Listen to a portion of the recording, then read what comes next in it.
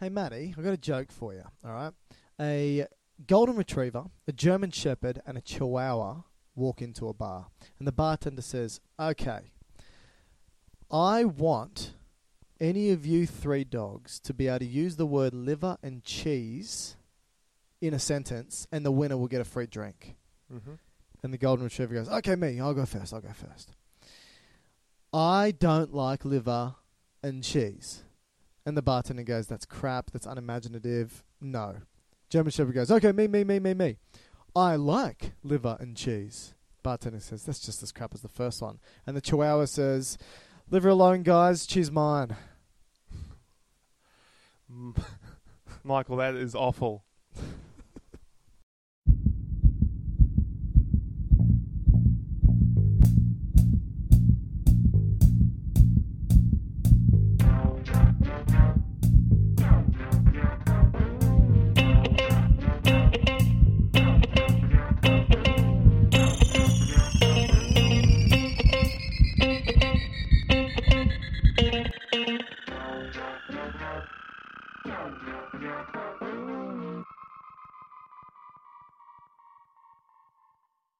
Welcome, everybody, to Dr. Matt and Dr. Mike's Medical Podcast. Today, we're going to discuss the anatomy and physiology of the liver.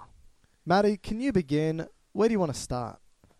At the beginning. Okay, Matt's got a model liver in his hand, which is tossing up and down in the air. Are we going to start talking about the location or function of the liver? What do you reckon? The beginning. Okay. Where it all began. Oh, embryology. No. I think we'll get to that. Okay. But let's start with just the basic anatomy and where it's located. How about that? Sure. So the liver is, you could probably define it as a accessory digestive organ. Would that be fair? Yeah, even though it plays many different functions, Mm-hmm. I would say it's definitely an accessory digestive organ. Or gland, possibly. Yeah, I think it's classified as the largest gland in your body. Is that it's right? actually the largest internal organ of the body, between 1.2 to 1.6 kilograms. Okay. So it's obviously going to be located in your abdominal cavity, So that's below the diaphragm. below the diaphragm, which is that muscle that helps you breathe. And so the liver predominantly is located on the right side of your upper abdomen. And so if everyone kind of feels their belly button or Doing the it, umbilicus yeah, I'm there. and move upwards until you kind of hit the pointy end of your sternum, All which right. is the xiphoid process. Yep. And then if you follow the bone to the right, which is actually more cartilage, you can feel the bottom kind of subcostal margin, the bottom of your So ribs. the curvature of your rib cage. That's right, yeah. Yep. And so your liver is tucked up behind there. So it's draped by the diaphragm, and it basically is behind the costal margin, On the right side. right-hand Yeah, side. so really, most of the liver, you wouldn't be able to feel much of it. Maybe a good physician would be able to palpate the lower parts of it, Yep. particularly if it's enlarged. But most of it is hidden behind your ribs or your cartilage of your ribs. Okay, cool. And so it in itself has kind of two main surfaces. Yeah. At the top of it and on the front of it, so the anterior and superior surface, is what we call the diaphragmatic surface. So Yeah. you could probably guess why it's called that. It's because the diaphragm kind of rests on it. Yep. Okay. Whereas the underlying surface, so the inferior surface or the bottom surface, is what we call the visceral, meaning organs. So that's where it kind of communicates or rests on a whole lot of other organs. Okay. Now, some important structures that are associated with it. We have probably one of the biggest vessels in your body that runs just behind it. That's called a vena cava. Mm. There's two of those. There's an inferior and there's a superior. This one's the inferior. So it's kind of drained all of your legs, okay? And it's running up behind the liver. So it's a vein. It's bringing blood back to the heart. It's a big vein. It's a vein, looking at 25 to 30 centimeters. Millimeters. Millimeters, should I say. I was going to say, it's a big vein. In diameter. Okay. And so the liver itself is kind of situated in front of that. Okay? In front of the inferior vena cava. Yeah. All right. Now, there are a few important structures that enter either in or exit out of the liver. So if I were to just be sitting there looking at the liver, external anatomy wise, Yep.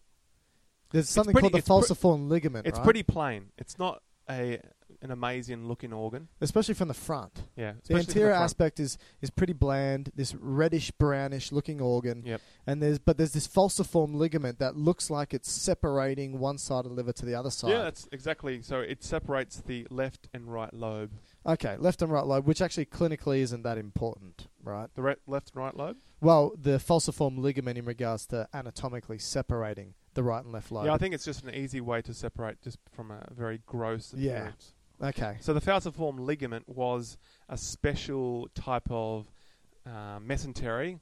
I guess you'd call that connective tissue Yeah. band. Yeah. Is that what you'd say? Yep. That kind of comes off the front of the intestines, particularly at the top end of your gut. So you're talking stomach and the first kind of 2/3, or should I say the first half, let's say, of your duodenum. Yeah. That's the first part of your small intestines. Yeah. You have this band of tissue that kind of just runs straight to the front of your abdominal wall. So is that what separates something from being intraperitoneal to outside the peritoneal cavity?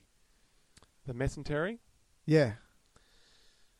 Oh. Because you're going to have, I know some structures are retroperitoneal, right? Like the kidneys Okay. and some aspects of the small intestines, they're sort of sitting behind that peritoneal cavity. Well, it's a different type of peritoneum. I mean, that's the parietal peritoneum that Yeah. kind of sits at the back wall of your abdomen Mm-hmm. or the abdominal cavity, and you have a whole lot of organs that sit behind that. But when you were developing your liver, let's say, so you're looking at 4 to I'm 8 still developing my liver. 4 to 8 weeks in utero. Yeah. Okay, you just had this one long pipe that ran from your mouth down to your cloaca Oh, speak for yourself. at this point in time. Yeah. Now this mesentery just ran off the front of the pipe Okay. and went straight to your abdominal front wall, which Okay. is where your six pack is. Thank you. Okay, and your liver grew up into that.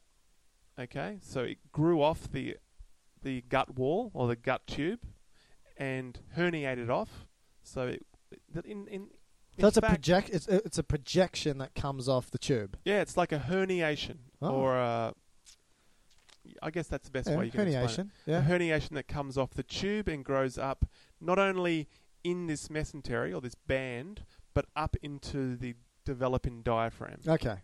Okay, and why that's important is because it grows and takes up much of that space, but that the fragments that's left behind is that falciform ligament. Okay. Okay, which is the last bit of attachment of that mesentery. All right. So we've got the falciform ligament separates anatomically what looks like the right and left lobe. Yep. That's the front. At the Pretty front. boring. Go Yep. to the back. You said that behind the liver you've got the inferior vena cava, which is basically one of the major veins that brings blood back to the heart from the inferior aspect. What else Mhm. do we see? You said there's another couple of vessels there at the hilum, or the entry and exit point of the liver. Very, very important. So that the hilum of the liver, which is the entry or the doorway, let's say, of the liver. Yeah. You have the hilum of the lungs and so forth. So Yeah, that's where hilum- things go in and out. Right.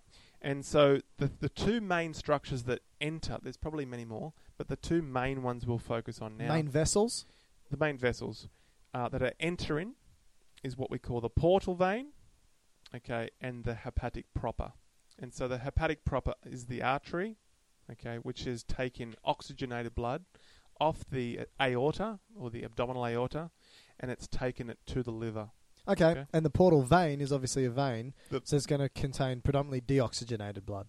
Yes, it will have deoxygenated blood, and it's just drained all your gut. So it's drained essentially from your esophagus or the lower esophagus all the way through to the proximal 2/3 or the top 2/3 of your rectum. So wait a So minute. all of that intestines is going now via the portal vein into the liver. So wait a sec. Let's just outline this again. The abdominal aorta has some branches that come off it. Yep. One of which ends up at the liver, supplying Yep. oxygen to the liver. That's right. Okay. Then you've got another blood vessel going to the liver, which is a vein, and this is quite unlike other organs in the body, right? Mm. So we've now got a dedicated vein that's going to the liver, but it's important because this vein has just come from other GIT viscera, so the stomachs, the stomach, the small intestines, aspects of the large intestines, the pancreas and the spleen, Right. where some of the contents within those organs have drained into this portal vein Yep. and have now moved to the liver. Yeah. So that means nutrients from the small intestines are in the portal vein. Correct. It means that some hormones from the pancreas are in the portal vein. And Correct. it also means we know that the spleen plays a role in recycling red blood cells. Mm. So some dead red blood cell byproducts are in the blood, in the portal vein going to the liver as well. Sounds good. Okay, so we've got these two afferent vessels, blood supply, going to the liver. That's right. Cool. And so that's going into the hilum, or we call that the portal hepatis. Okay, that's Nice. the region of the liver where you have those two vessels going in and the one structure going out, which you could kind of also call, in a way, a vasculature, is the left and the right hepatic duct, which is for bile. Bile. That's the which green is that stuff, green right? stuff, yeah. And Have you ever that's all vomited bile before? That's all the waste products of the liver, I guess. You can vomit bile up, right? Bile that's been squirted into your duodenum, small intestines. If you've emptied your stomach and you push and you have that retroperitoneal these retroperistaltic movements, Okay, so that backwards. backwards peristalsis, you can actually squirt bile from your small intestines into your stomach, then up your esophagus, out your mouth, and it's this Green alkaline, basic tasting green stuff. Mm. Never happened to me. But So it why can do they happen. why do they call it bile acids if it's alkaline? It's a good question. Do they call it bile acids? I think they do. Or is that only once it's conjugated and neutralized the hydrochloric acid from the stomach in the duodenum? Yeah, I'm not sure. I don't want to say and be wrong. Well, predominantly bile salts, right? Yeah. Because they're salts, so they're going to be ions. They go sodium, potassium, chloride, so forth. Ions, electrolytes. Okay, so we'll So that's getting towards the most of the important structures of the external or the gross anatomy of the liver. Just for the other anatomists who are listening that want to touch more detail. yes, for all two of you. So we've got the liver that's grown up into the diaphragm. Yeah. And so there is a segment of the liver that doesn't have any exposure to the outside or any other peritoneum on it. So that's what we call the bare area of the liver. So it's like free floating in a way. Well, it's just kind of very intimate in the actual diaphragm. So it's basically completely intimate with the diaphragm. It's not exposed to anything else. So it's not just connected by some serosal tissue, some connective tissue. It's embedded in the diaphragm. Yeah, I believe it's fairly much part of it in a way, in the okay. central tendon of the diaphragm. Okay. And the reason why that's important to know clinically is because the diaphragm actually developed from the neck, and it came down the front of your chest, and on the way down, it dropped off pericardium, the fibrous pericardium, Yeah. around your heart, Mm. and then it came around the front and then made your diaphragm, or at least the central part of your diaphragm, and then the liver is locked into it. And the reason why I'm saying that, because Michael's looking at me funny, There better be a reason. it's because it's come from the neck, it's dragged the nerves with it, which is C345, keeps the diaphragm alive. Innovate. So the phrenic nerve. Phrenic nerve. And so as it's pulled it down, it innervates the fibrous pericardium, Yeah. and it innervates part of the diaphragm, and it will also give some sensory referment of the liver. And so sometimes people who have, a swollen liver or an inflamed liver or even a gallbladder that's irritated, it can present up to the shoulder. That's interesting. And that's the reason why. And that's actually interesting because the liver itself doesn't actually have any sensory neurons associated with it. So when people get not liver, intimately, I guess. no, not intimately. So that's why when a lot of people get liver disease or cirrhosis of the liver, they don't find out because of pain. They find out because of some of the systemic effects that arise from liver disease. So it does have a capsule which can be presenting as pain, but Yes. I guess most of the intrinsic structures probably wouldn't. Okay, that's interesting. Should we talk about some function, or you want to keep going about anatomy? Should we talk about functional anatomy, like some of the cellular stuff that's going on, some of the Well, tissue? I think I'll throw it, once we get into the liver, I'll throw it to you. Oh, okay. But since we are just about to finish off the anatomy, I'll just mention one last important thing What? about it. What? Is when the liver is essentially developing again, and it's coming off, it herniates off the foregut, which is going to be an area in the duodenum. Now, the foregut gets all its blood supply from the first branch of the aorta. So all those structures that come off that part of the gut gets from the first branch of the aorta, which is the celiac trunk. Okay. Now, the developing liver gets kind of two main blood supplies. It gets a blood supply from the mother, which is the placenta, and it gets a blood supply from the draining yolk sac, which is kind of the developing gut. Okay? Now, think about it, Michael. If your mother has given you placental blood, it's probably pretty good. Okay? You don't want to really process it in the liver, do you? Probably not. I trust Mum. It's oxygenated, Yeah. and it's also fairly nutritious. So you don't really want to put it through your liver and waste time. So it shunts straight across through the liver into the IVC, or the inferior vena cava. Okay? Now, as soon as you're born, what the doctor does, or sometimes the father does it, is, clamps off the umbilicus, or the umbilical cord. Yeah. Yeah? And so the vessels that were going into the body from the placenta, which is the umbilical vein, becomes degenerated, and that becomes a ligament as well. Yeah. And so if you look at the falciform ligament, Yeah. on the lower edge of that is a thickened little ligament, which is called the round ligament, or the teres ligament, which is that remnants of the umbilical vein. And then finally, just above that is the remnants of the shunt, which is called the What you call me?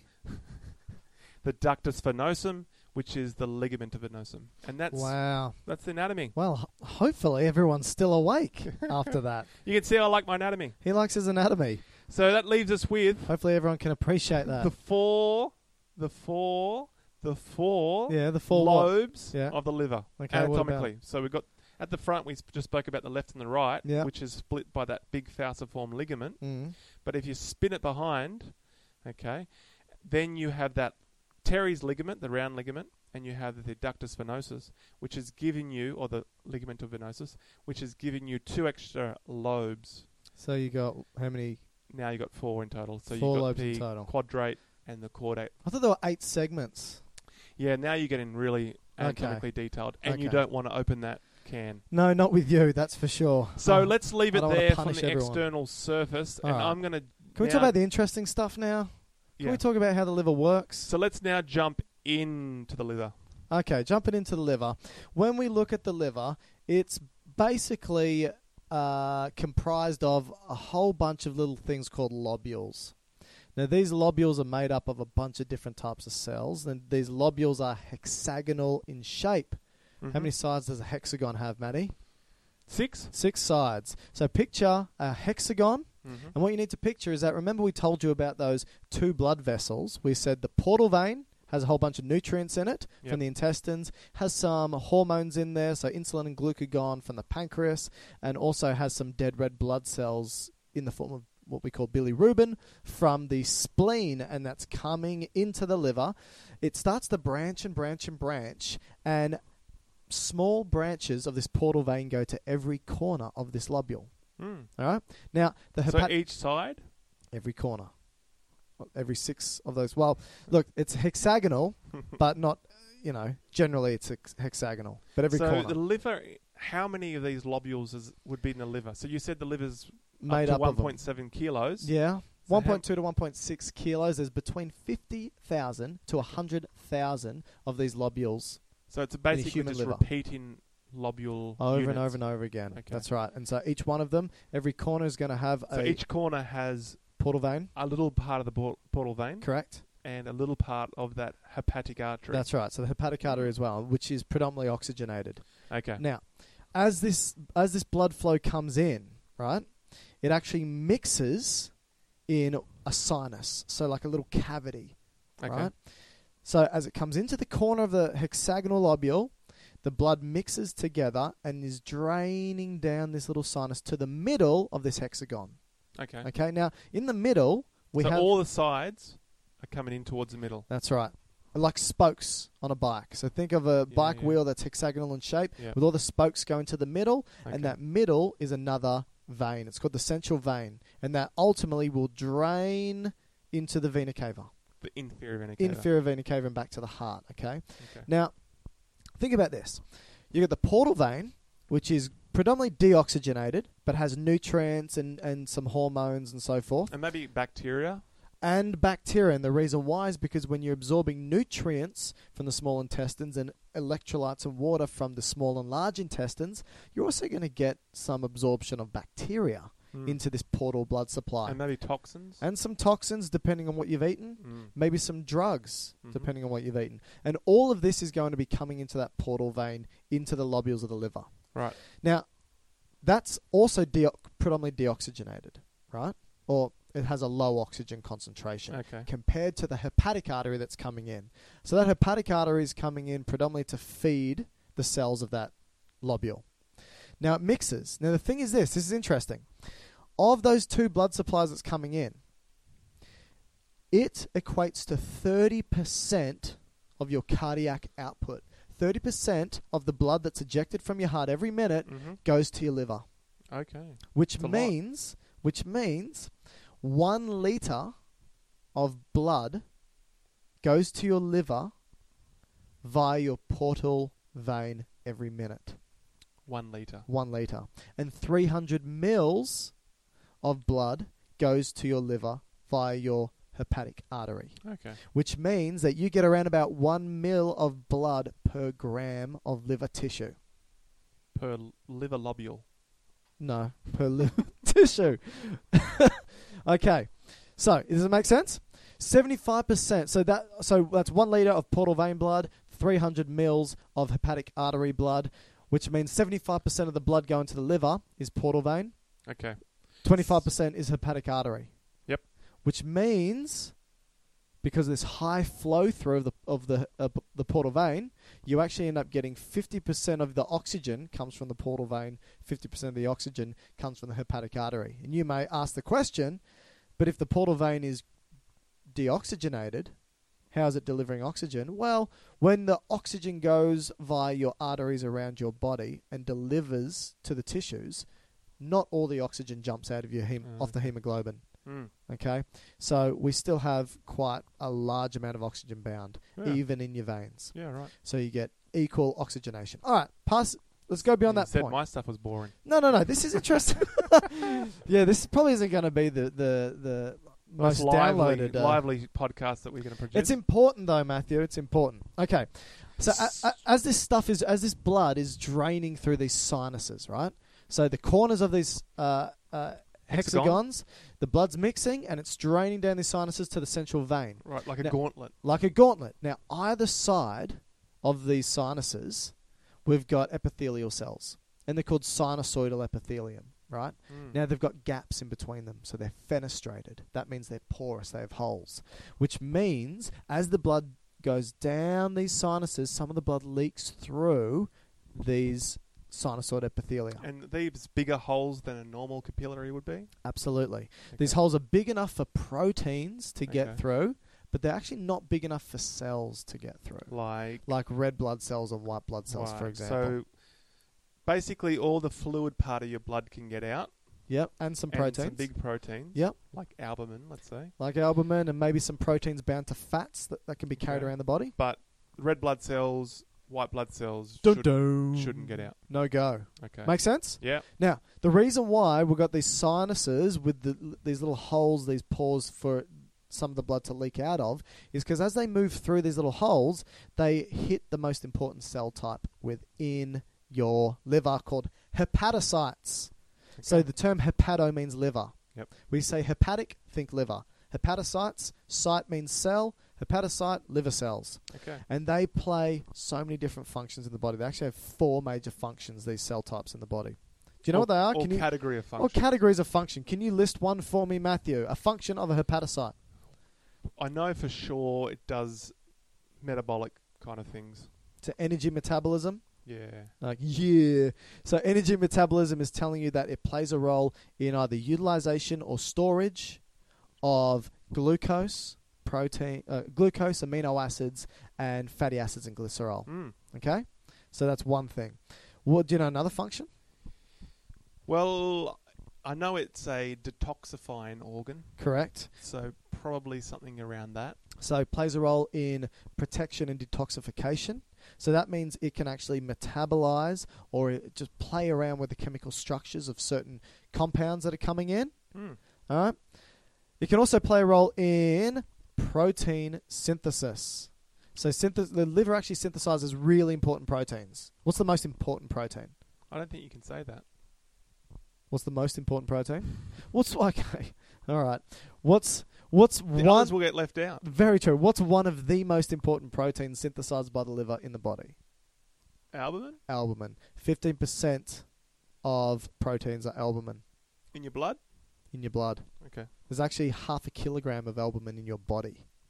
Wow. And albumin are basically carrier molecules, right? They carry a bunch of stuff throughout your bloodstream. And they also play an important role for an osmotic pull to bring fluid back into your capillaries. So they keep blood volume. Yep.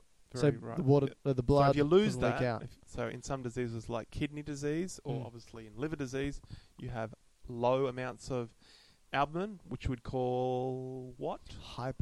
Hypoalbuminemia. Yep. That could lead to fluid staying off into your tissue.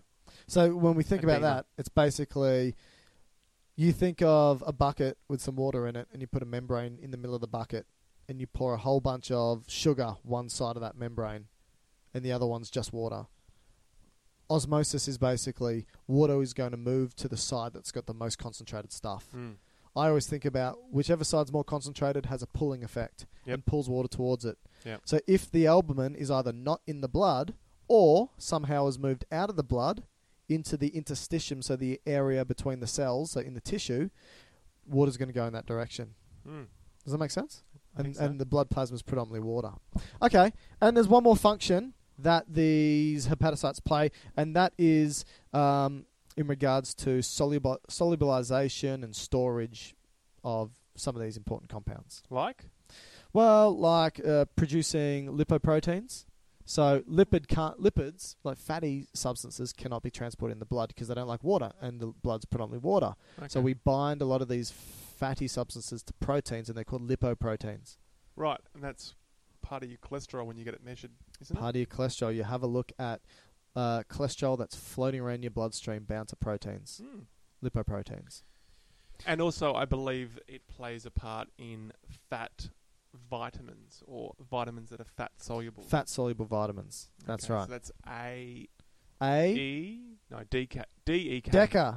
Vitamin D, vitamin E, vitamin K, vitamin A. Okay. Okay. Deca. Deca. That's how I remember my fat soluble vitamins. Okay. And the water soluble is going to be your B vitamins and your C vitamin. So does it store them?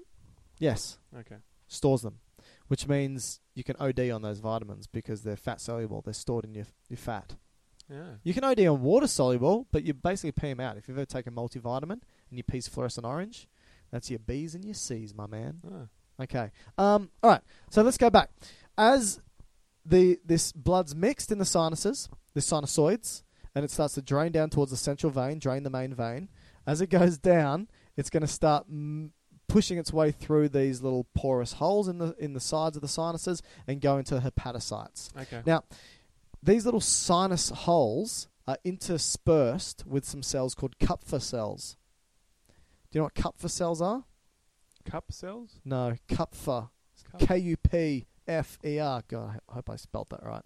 They're macrophages, big eaters. Big eaters. They Why are they called that then? because they eat stuff. They eat the bacteria. No, why is it called Kopter cells? They're named after somebody. Eponym. Pun? An eponym? Yeah. Named after some old dead guy, as most things in the body are. We're Right. starting to move away from that. So what these Kupffer cells are, they're macrophages, and they eat any bacteria, for example, that may have just come from the bowel via the portal vein And to get rid of it, so also it doesn't go into the central... They kill, Mm. they murder Oh, what? Who? What? really old, Yeah. fragile, Go on. Oh, this doesn't sound good. arthritic, Yeah. Red- Arthritic. red blood cells. Red blood cells. So basically anything that could potentially damage the body via the So when systemic your red blood supply. cells get old Yeah. and they grow a white beard, Yeah. regardless of their sex, Yes. they grow a white beard Yes. and they they get obese, Yeah. unfortunately, and they usually like a nice looking red blood cell looks like a bit of a donut. It does. But How when long? they What's the lifetime of a red blood cell? Do you know? 3 months? 110, 120 days. Okay, isn't that 3 months? Yeah, around about.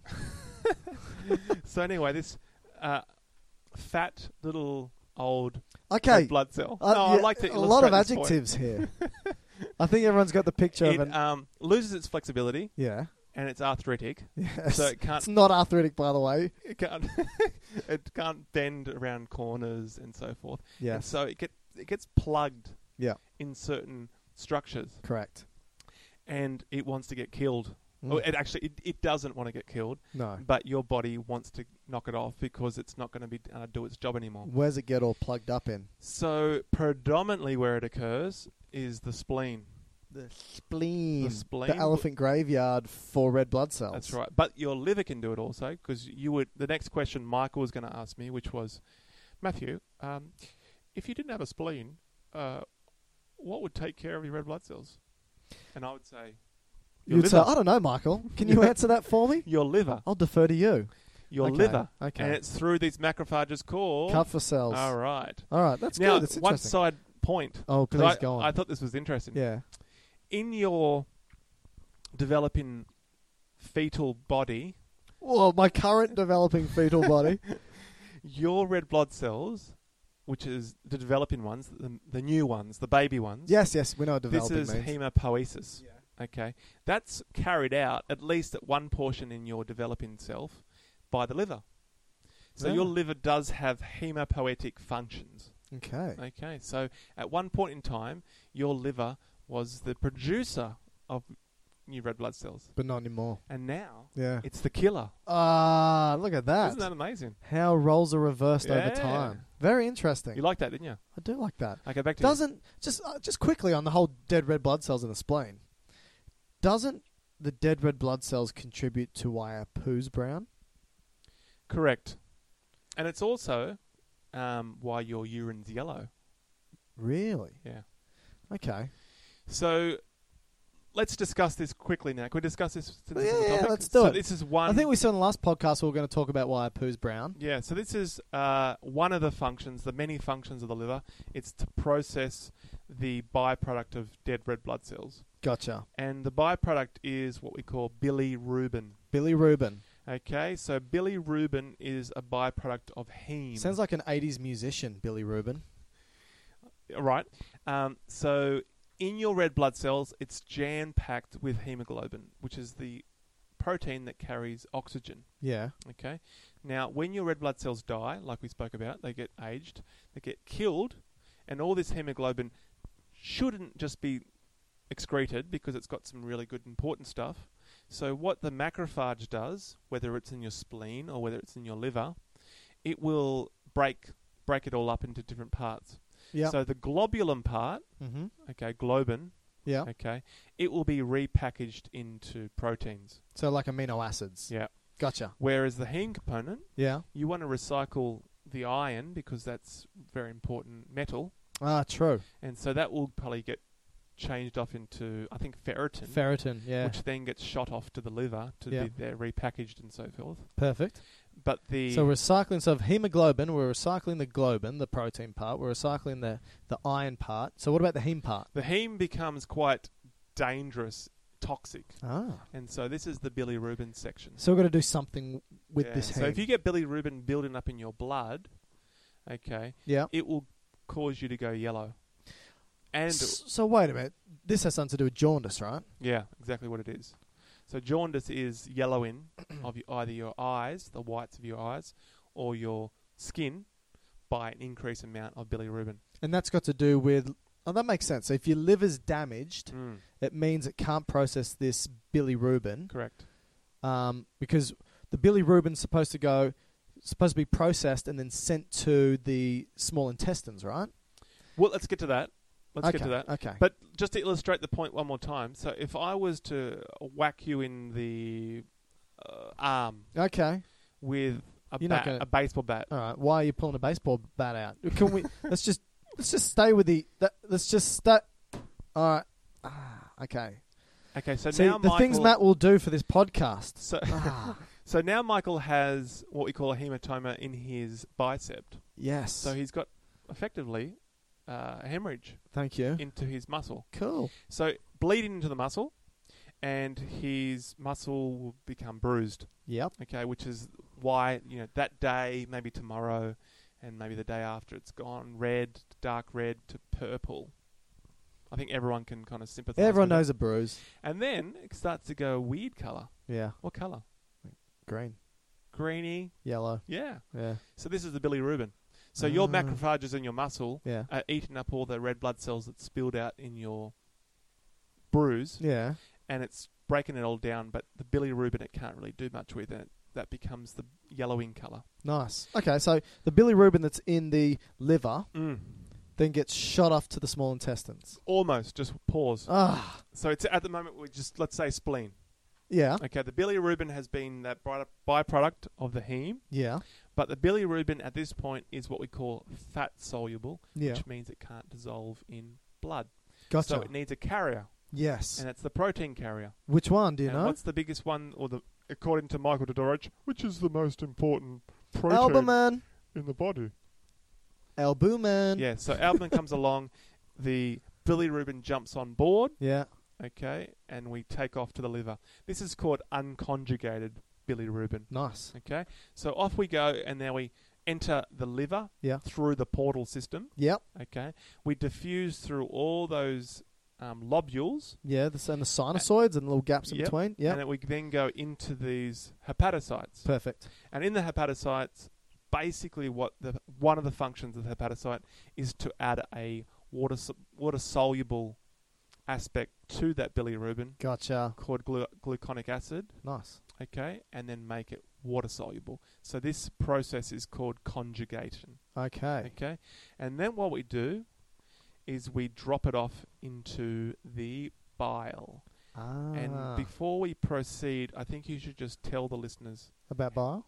of how Okay. in the lobule, Yeah. you've got the blood flowing in one direction, but all the waste products that comes out the back of the hepatocyte then goes into the bile. All right. So just to elaborate on what Maddie said, with those two blood vessels coming into the lobule, the hepatic vein, the portal vein and the hepatic artery, I said they mix in the sinusoid and then they leak out via the little gaps in the sinusoid. They go to the hepatic cells and they get taken up and they may metabolize or conjugate or detoxify, whatever those hepatocytes are doing. Then what they can do is they will start to release some of these products back into the sinuses. But On the other side, right? so that's on the same side that it came in. But on the other side of the hepatocytes, on the opposite side, it can release some other stuff. And this is bile. Yep.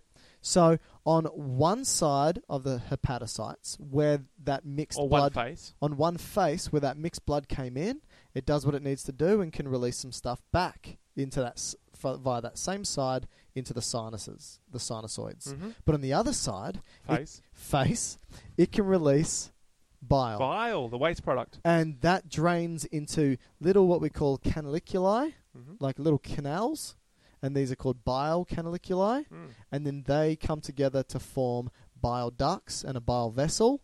And this bile vessel is located next to those other two vessels. But this flow is going the opposite direction. But this flow is going in the opposite direction. So instead of going towards that central vein, it's going away from that central vein to where those other two vessels are. Which means we have three vessels at the corner of every lobule, at the corner of every hexagonal lobule. We have the portal vein going towards the middle, the hepatic artery going towards the middle, and the bile vessel going away from the hexagonal lobule. What I took from that is that you... Something interesting? Yeah, you are very similar to a hepatocyte. Oh, in what way? Two-faced. Where's that baseball bat? All right. All right, so... So now we've spoken about... Do you want to talk about the components of bile? Obviously, you said conjugated bilirubin's in bile. Yep. Do we want to talk about what else is in the bile? What else has the hepatocytes chucked in? Cholesterol? Cholesterol, very important. So the majority of bile is actually water. Mm-hmm. 97 to 99% of it's actually water. Okay. But then, Take your word for that. but then the next highest proportion is cholesterol, Cholesterol, which is a type of fat. in a way. And then we got bilirubin. Yep. And then the bile salts, Bile salts, electrolytes, and so which forth. makes the product look green. That's right. And very alkaline, so basic. Okay. Right, so the pH of it's above 7. Yep. And so that then gets drained out of the liver via the left or right hepatic duct. Okay. And when you're not really eating or needing to eat, it will then get shot off through the cystic duct into the bladder of your liver called the Gall bladder. Right.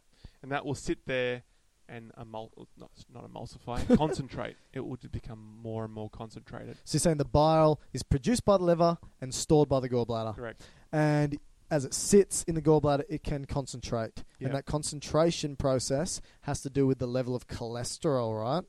The more cholesterol you have, the more concentrated your bile is. Yeah, I'm not sure. And the more cholesterol you have, the more likely you are to produce Tell me. gallstones. Oh. Do you know the 4 Fs of gallstone pathophys? Never heard of this, I don't think. Really? Okay, the 4 Fs. So the individuals who are most likely... Oh, okay. Sorry. The individuals who are most likely to develop gallstones, the 4 Fs. Female. Female is one. 40s is another one. Fertile is the third one. And fat is the fourth one. How fertile are you at 40? Yeah, good question. Well, many people are fertile at 40. But the female and fertile aspect has to do with estrogen. Okay. Higher levels of estrogen lead to higher levels of cholesterol within the blood, which means higher That was levels a of good one. Well done. cholesterol in the blood. Thank you. Thank you Excellent. for being so condescending. 40s. Talking of descending, Yeah. we are now going to the bowel. Wait, so I don't want to finish the other 2 Fs, what they represent? You said them all. No, I just said female's estrogen. pretty straightforward. Female and fertile makes sense because it's estrogen. 40s because... Yeah, that's fairly obvious. Why? Age. Yeah, but what's age got to do with gallstones? It's got to do with the fact that obviously gallstones present later at that age in life. Okay, it takes a little bit. Why not 50s? Well, it can. This is predominantly. I knew I shouldn't have gone through the 4 Fs. And then fat, obviously, the more fat you ingest, the more cholesterol you're going to have. Oh, okay, it's not. Now it's you not can move It's not on. obese. All right, we'll move on to the next part. Okay, and then we're going to descend from the gallbladder down into the duodenum. Okay. Okay, so this is taking the bile now down to the intestine. And funnily enough, this is the same point where the liver exited the foregut in the embryogenesis when we were developing in the embryo. Oh, that part where everyone fell asleep and didn't listen. Yeah. So where it actually came out, herniated out, and went up into the the mesentery and the diaphragm, this is actually the point where it did it. Okay? Gotcha. So this is the main pancreatic duct. Okay. And so what happens here, let's go back to the bilirubin. Yeah. The bilirubin's now being conjugated by the hepatocyte, so it's now water-soluble. It's now been put in with bile, and now it's taken down to the duodenum, where it now enters the duodenum and goes with all the food. Gotcha. So the bilirubin component becomes modified again, Yep. but by bacteria. Okay. Into what? It actually then makes it back to being water-soluble. So it takes that kind of gluconic acid off it again. And You mean water insoluble? it makes it... Yes, that's right. Water insoluble now. So I think it makes it into urobilinogen. Yep. Okay. Urobilinogen. Yeah, sure. And so the... Not sure. That's what it is. Urobilinogen. And so I think it's like potatoes and potatoes. And so that urobilinogen... Bilinogen. Yes. Urobilinogen. It gets, I think about 10 to 15% of it gets reabsorbed Correct. back into the blood, Yeah.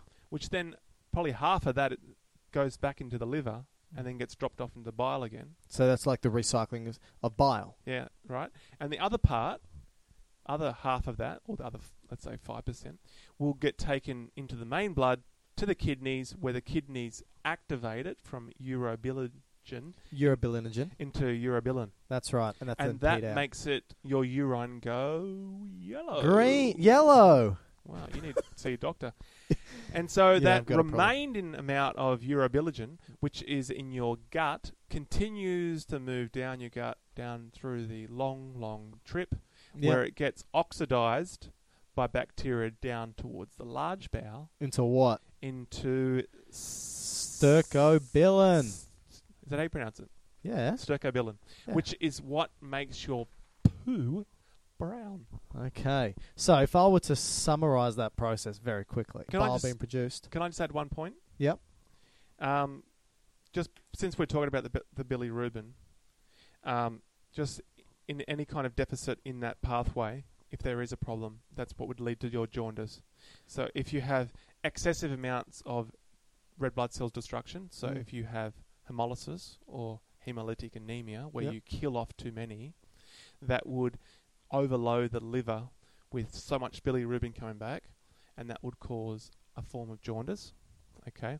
If you have issues with the hepatocyte itself, so the cells that you spoke about in the actual lobule become deficient, it can't conjugate it, so that means you get a build-up of unconjugated, okay, and you'll go yellow, such as hepatitis or cirrhosis.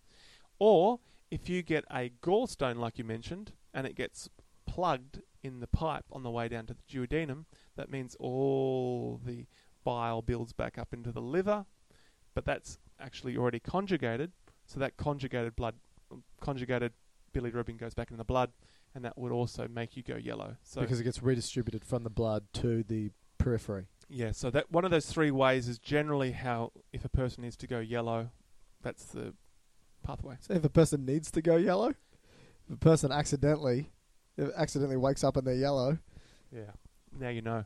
now I know. And that's when you get jaundice in newborns. They haven't one of the enzymes that's Yeah. involved in this process actually hasn't been, the gene expression hasn't been turned on yet. Or it's not as efficient as it should be. Yeah, that's right. All right, so So that's the bilirubin processing. cool. Do you want to quickly talk about the metabolism of Yeah, sugars let's do and that. stuff? Yeah, let's do that. Okay, so some of the main functions of the liver has to do with protein metabolism, carbohydrate metabolism, and lipid metabolism. Okay, so where do we begin with this? Well, it's important to know that when we look at the liver will store glucose. That's one thing.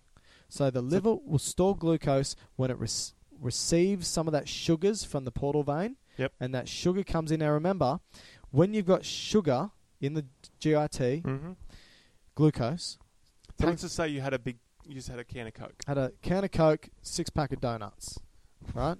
So blood glucose level's gone up.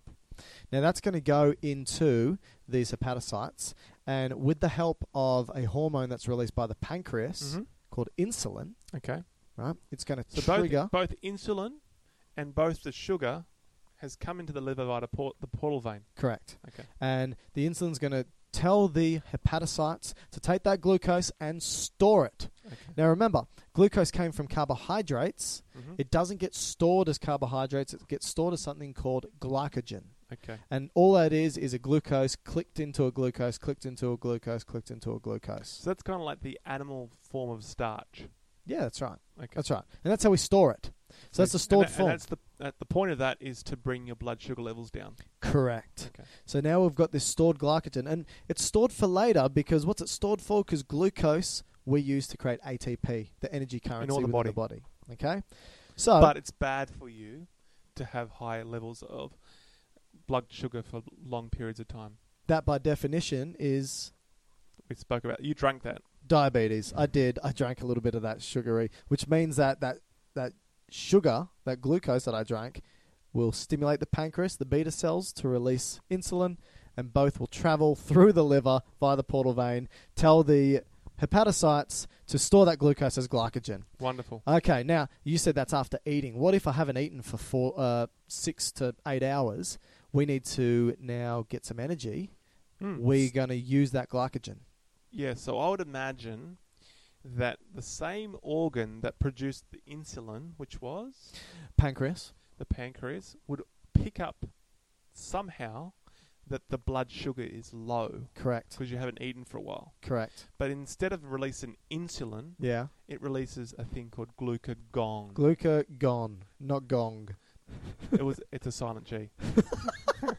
So glucagon is Yeah. released. And that will get dropped off into the portal vein, Correct. or the splenic vein into the portal vein, Yep. which will get taken to this lobule, Yep. which will get taken to the hepatocytes. That's right. And the glucagon Stimulates Yeah. a process.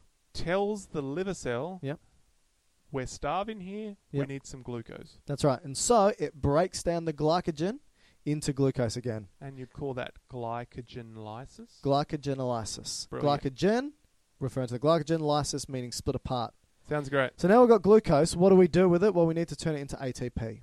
So glucose goes through this big pathway called glycolysis, which ultimately turns into something called pyruvate.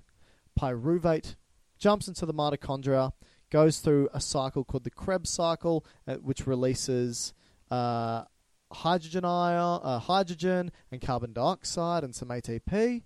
That hydrogen goes to the electron transport chain of the mitochondrial wall, which produces about 30 to 32 ATP molecules.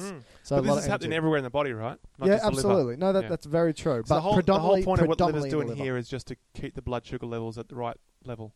Yeah, we'll stick to that.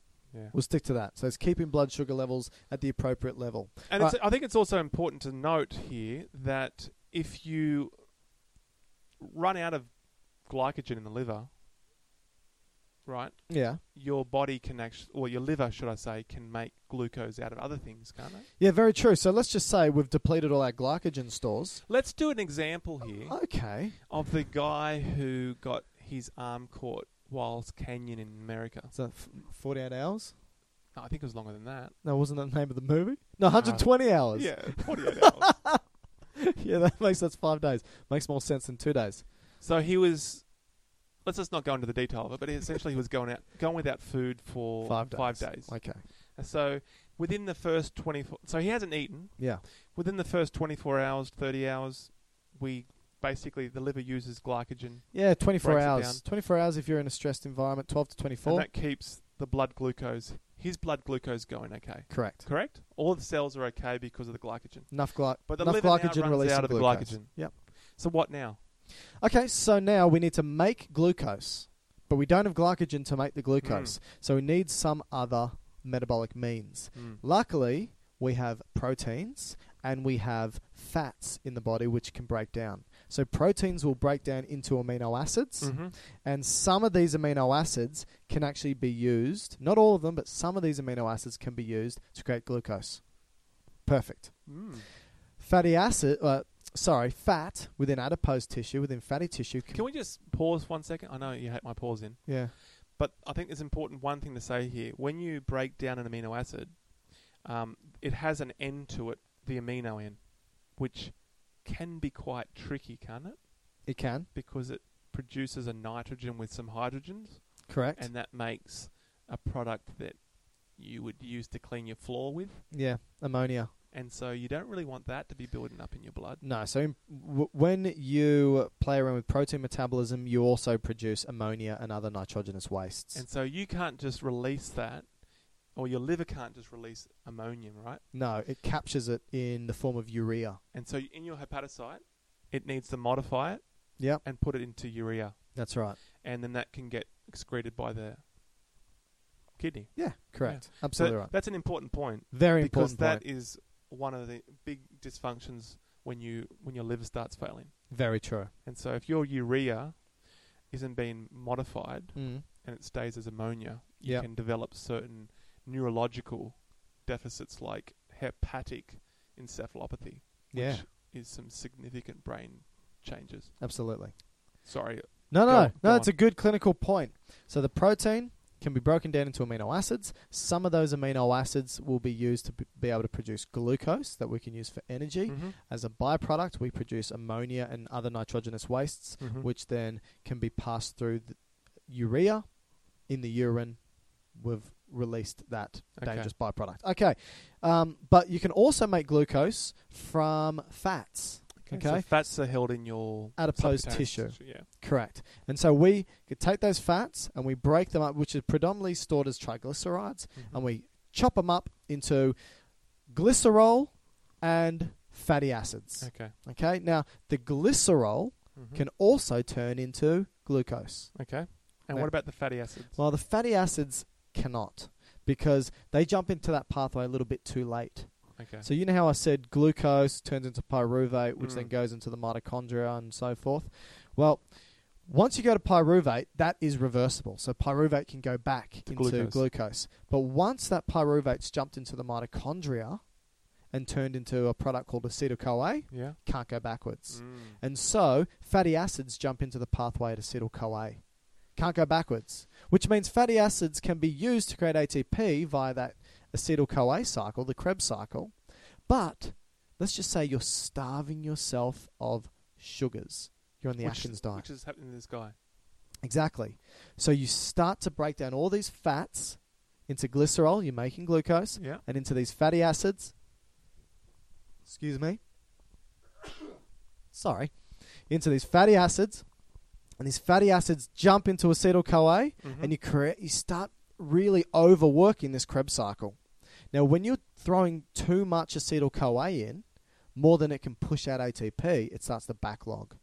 And when this backlog occurs, we need some place to put this acetyl-CoA. It can't go backwards, remember? Right. So it can't turn into glucose. It has to go somewhere else. Okay. And what it turns into is something called ketones. And ketones are an alternate energy source that some tissues in the body, especially the brain, can use to create ATP. Is this like where the keto diet comes in? Well, this is the ketogenic diet, where you Okay. break down fats to produce ketones. These ketones cross the blood-brain barrier, go to your brain. Mm. These ketones are beta-hydroxybutyrate, acetoacetone, and acetone. Acetone. Okay? These And are the, acetone is like nail polish. like nail polish. And that is possibly why you would smell Sweet. sweet. That's right. Thank you. All right, so So this what's his name?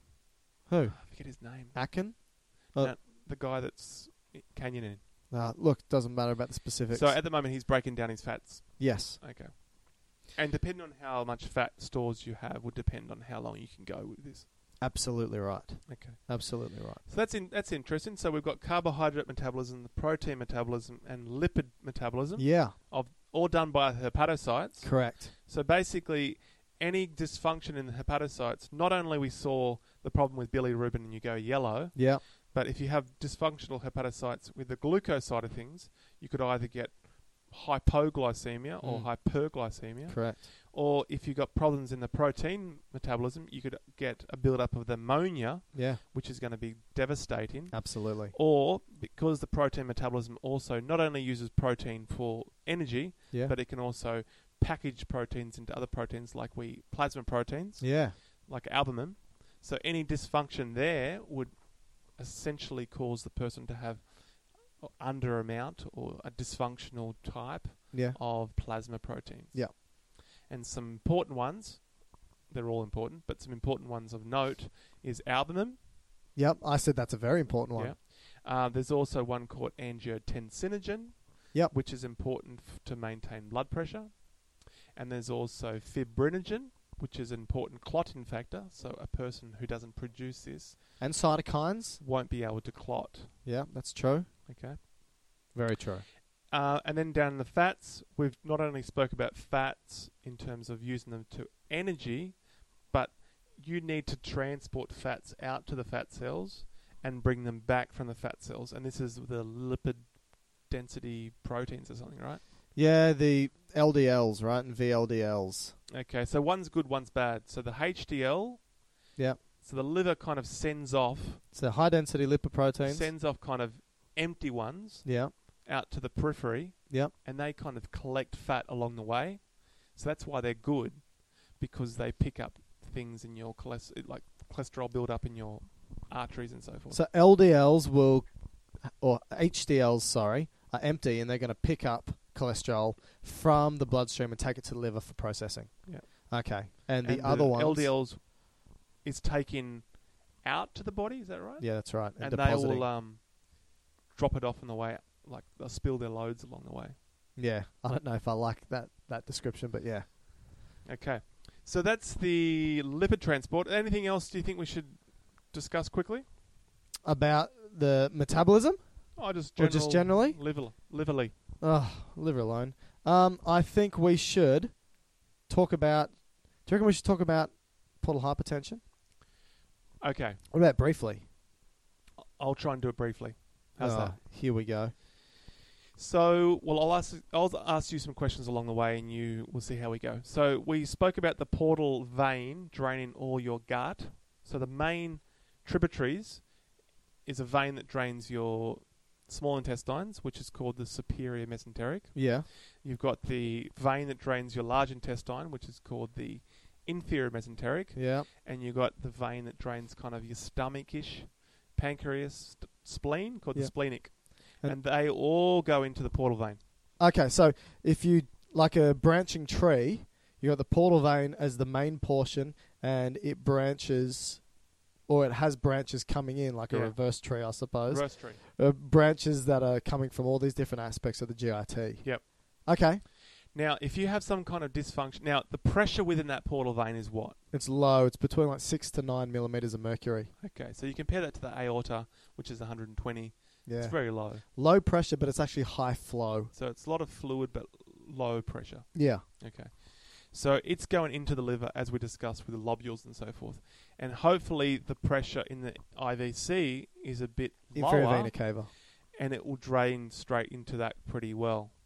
Yeah. But if there's a problem in that whole system, it's going to cause an increase in pressure in the portal vein. Okay, so to reiterate, blood's coming from all those different aspects of the GIT. Yep. All those branches come together to form the portal vein. Yep. They go which to the goes liver. To the hilum or the which portal goes vatus. into the liver. Ultimately does whatever it needs to do with the hepatocytes Through in the all the liver. lobules that you explained. Through all the lobules into the central vein, comes back out the hepatic vein of the liver, so it comes out the other end of the left liver. and right, yep. And then joins into the inferior vena cava and then goes back to the right atrium of the heart. Correct. Okay, and it's going down a pressure gradient, obviously. Brilliant. So the portal vein is going to have a pressure between 6 to 9, and then the hepatic vein is going to have a pressure between 0 to 2. Okay.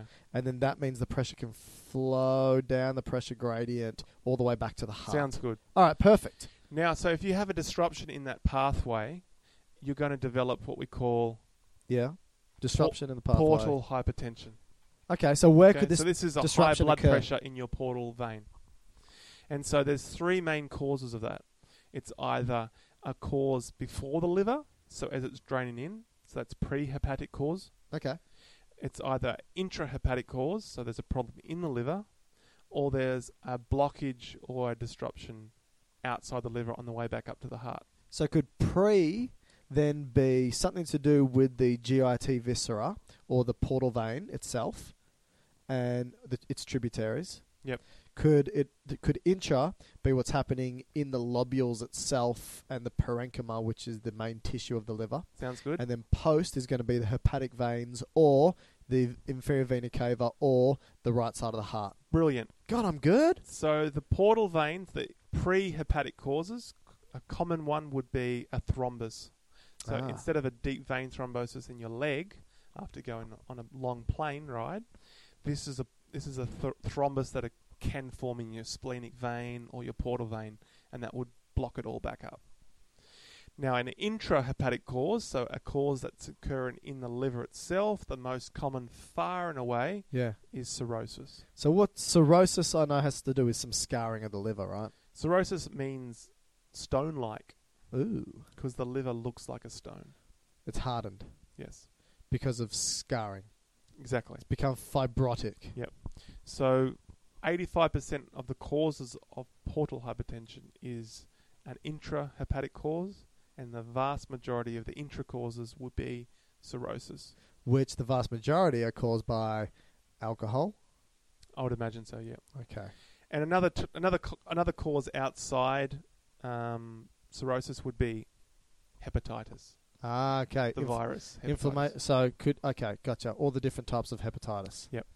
And then finally, a post-hepatic cause would be something like a blockage in one of the hepatic veins. Yeah. Or right side heart failure? Yep. Yeah. Or something wrong with the heart, like you said. Okay. So now let's quickly think what would happen if that pressure builds up. What are the Alright. clinical manifestations? Okay. So Okay. I'm thinking if the pressure builds up, everything's going to be pushed backwards. Yep. Pressure's going to build up behind the area of blockage. Yep.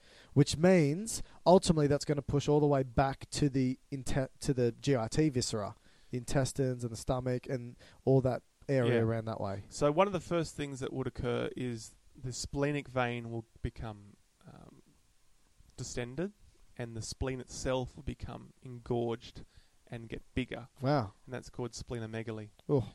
And so that would cause problems with the spleen itself doing its job. So it can cause certain problems with hemolysis, so an increased destruction in red blood cells, Yep. or thrombocytopenia, which is a deficiency in platelets. Okay. Okay? Yep. So that's one of the causes, or one of the complications. But probably the most notable things that will occur is the blood that builds back up into these regions. It tries to bypass the portal system, and it will try to find alternative routes to get back into the systemic system. So where would it go? So up around the esophagus, or the top part of the stomach, you will have all those vessels will try and get into veins in the thorax, and they're called the azygos or the hemiazygos vein. Okay. But whilst it's doing that, it causes varices to form, which is like varicose veins. You know what varicose? Everyone knows varicose veins. Everyone in knows the varicose veins, yep. What happens in these people? They get varicose veins, but around the esophagus. Oh. Okay, so they get these really dilated veins around the esophagus. Yep. Okay, now blood will then shunt into the azygos and the hemiazygos system, Yeah. but it will be slowed down, and so they get this watershed area around the esophagus, around the stomach. Now that's important to know because that's a very vulnerable region for bleeding, and so 30% of people with portal hypertension will actually develop esophageal varices, and they pose quite a strong risk of rupturing and bleeding, and the person would probably present with vomiting blood. Ugh. Okay? That's not nice. So that's one area of varices. The other one is the portal vein will send blood kind of to your region of your umbilicus. Yeah. So the paraumbilical veins around your umbilicus. Okay. And it will make it look like a group of snakes. Yeah. Okay? And what was the Greek mythical figure that had snakes off her head? Medusa. Medusa. And so this is called the head of Medusa. Gotcha. Because it looks like the abdomen has these snakes all around it. Wow. And that's called caput medusa as a sign. Yep. And that's the body trying to bypass the liver and send blood into the epigastric vein and the veins down into the common iliac. Okay? And the last one is it shoots blood all the way down the inferior mesenteric, down towards your superior rectal vein, which is down the bottom of your rectum, and it will try to get blood into the middle and inferior rectal vein, which will drain back into the iliac vein. But what that will cause is more varices, but at the end of your food pipe, Oh. which is called hemorrhoids. Gotcha. And so that's another sign. Okay. Okay? Wow. So portal hypertension can do a fair bit of stuff. Yeah, and then probably the last point I'll make is because you're now bypassing the liver, so you're putting blood directly into the systemic system, you're negating all the functions of the liver now. You're bypassing it. So it's metabolic functions, it's protective functions, it's detoxification functions, it's protein producing functions, clotting functions. Yeah. So all that gets bypassed. So there must be huge amounts of systemic effects with these patients. And so very commonly they'll get things like the varices that I explained, but also as all that pressure builds up in the portal system and their associated vessels, blood will go out of that in those vessels and accumulate in the actual peritoneum, and they get this to the abdominal cavity, you mean? Yeah, they get this really big distended abdomen, which is called ascites. Ugh. Okay. So they get a distended abdomen, but also in the abdomen they get varicosities. Yeah. In addition to other... So they can get coagulabilities, so they can get problems What was with the coagulopathies. Okay. So they get I love increased likelihood of bleeding. Yeah. And now think about with the esophageal varices, that's going to put a situation of real danger. Yeah, not very nice. And then it's not being detoxified, so you're putting toxins essentially straight into the blood. Like what about the bacteria or that's the just bacteria, been absorbed so you from the increase GIT? the likelihood of sepsis. So the bacteria that's just been absorbed by the GIT, it hops in the portal system, which should go to the liver, should go to the lobules, should go to the Kupffer cells to destroy. It's bypassed all that. And it's gone from the portal system through some other system straight into the systemic That's right. blood supply. Yeah. So, because usually it goes to the liver, this then delivers it to the systemic blood supply, but now it's bypassing it. Wherever that may go, you said it could be up towards the esophagus, down towards the rectum, wherever it may be. Yeah. And so that means we can get bacteria in the blood. Yeah. Not good. Yeah. Can I mention something that's, I think, pretty important for the liver before we finish? Was there anything else about portal hypertension No, I think you want to mention? the main ones. Okay, I think the last point I want to say about the liver is that it's actually one of the most vascular organs in the body. Highly vascularized, a lot of blood vessels. And because the liver itself actually has highly compliant and distendable blood vessels, okay, so easy to stretch, it actually can serve as this rapidly changing reservoir for circulating blood. Now, what does that mean? It means that the liver itself, the vasculature of the liver, holds around about half a litre of blood, okay? And that also means that if there's something wrong, let's just say with the right-hand side of the heart, right side heart failure, that means that the blood's going to back up, right, into the venous supply, which means you get an increased pressure in the venous supply and an increased amount of blood in the venous supply. Luckily, because of the liver's ability to distend its veins, or distend its vasculature, it can actually hold half a litre to 1 litre of this blood to maintain blood volume homeostasis in the veins of the body. Wow. Which is really good, right? Now, obviously, that's its buffering capacity. It also means that it plays a role, if we have low blood volume, the liver can play a role with delivering some extra blood through the circulation. So it can increase low blood volume, the liver can, and it can also decrease an increased blood volume. Really amazing. It's an amazing, for a pathetic-looking organ. It does a lot of stuff. I mean, I think it's the only, besides your brain, I guess. Yeah. It's the only one you can't really live without. So, I mean, you can do a kidney dialysis. That's true. But you can't do a liver dialysis. That's true. I know you couldn't live without your voice box. I know that. You just don't shut up. That's rich. It's rich coming from me, right, Matty? All right, I think we're done. Oh, we did a lot. This was supposed to be 30 minutes, so I think... Just shows you how complex the liver is. Yes, and I keep forgetting to say to people at the beginning of the podcast, instead of the end where they're probably not listening to, that if you want to contact us, you can go onto our website, which is biologicalsci.org, or you can contact us on Instagram, which is at GU Biosciences, or on Twitter, which is at GU Biosciences. Please, if you want to ask us questions, drop us a line. Like today, why is Pooh brown? Why is Pooh brown? Or I'm sure we've made some mistakes somewhere. At least Matthew has. If you want to correct him, please go for it. I love correcting Matty. All right, that was awful. That was awful. So was that. See ya.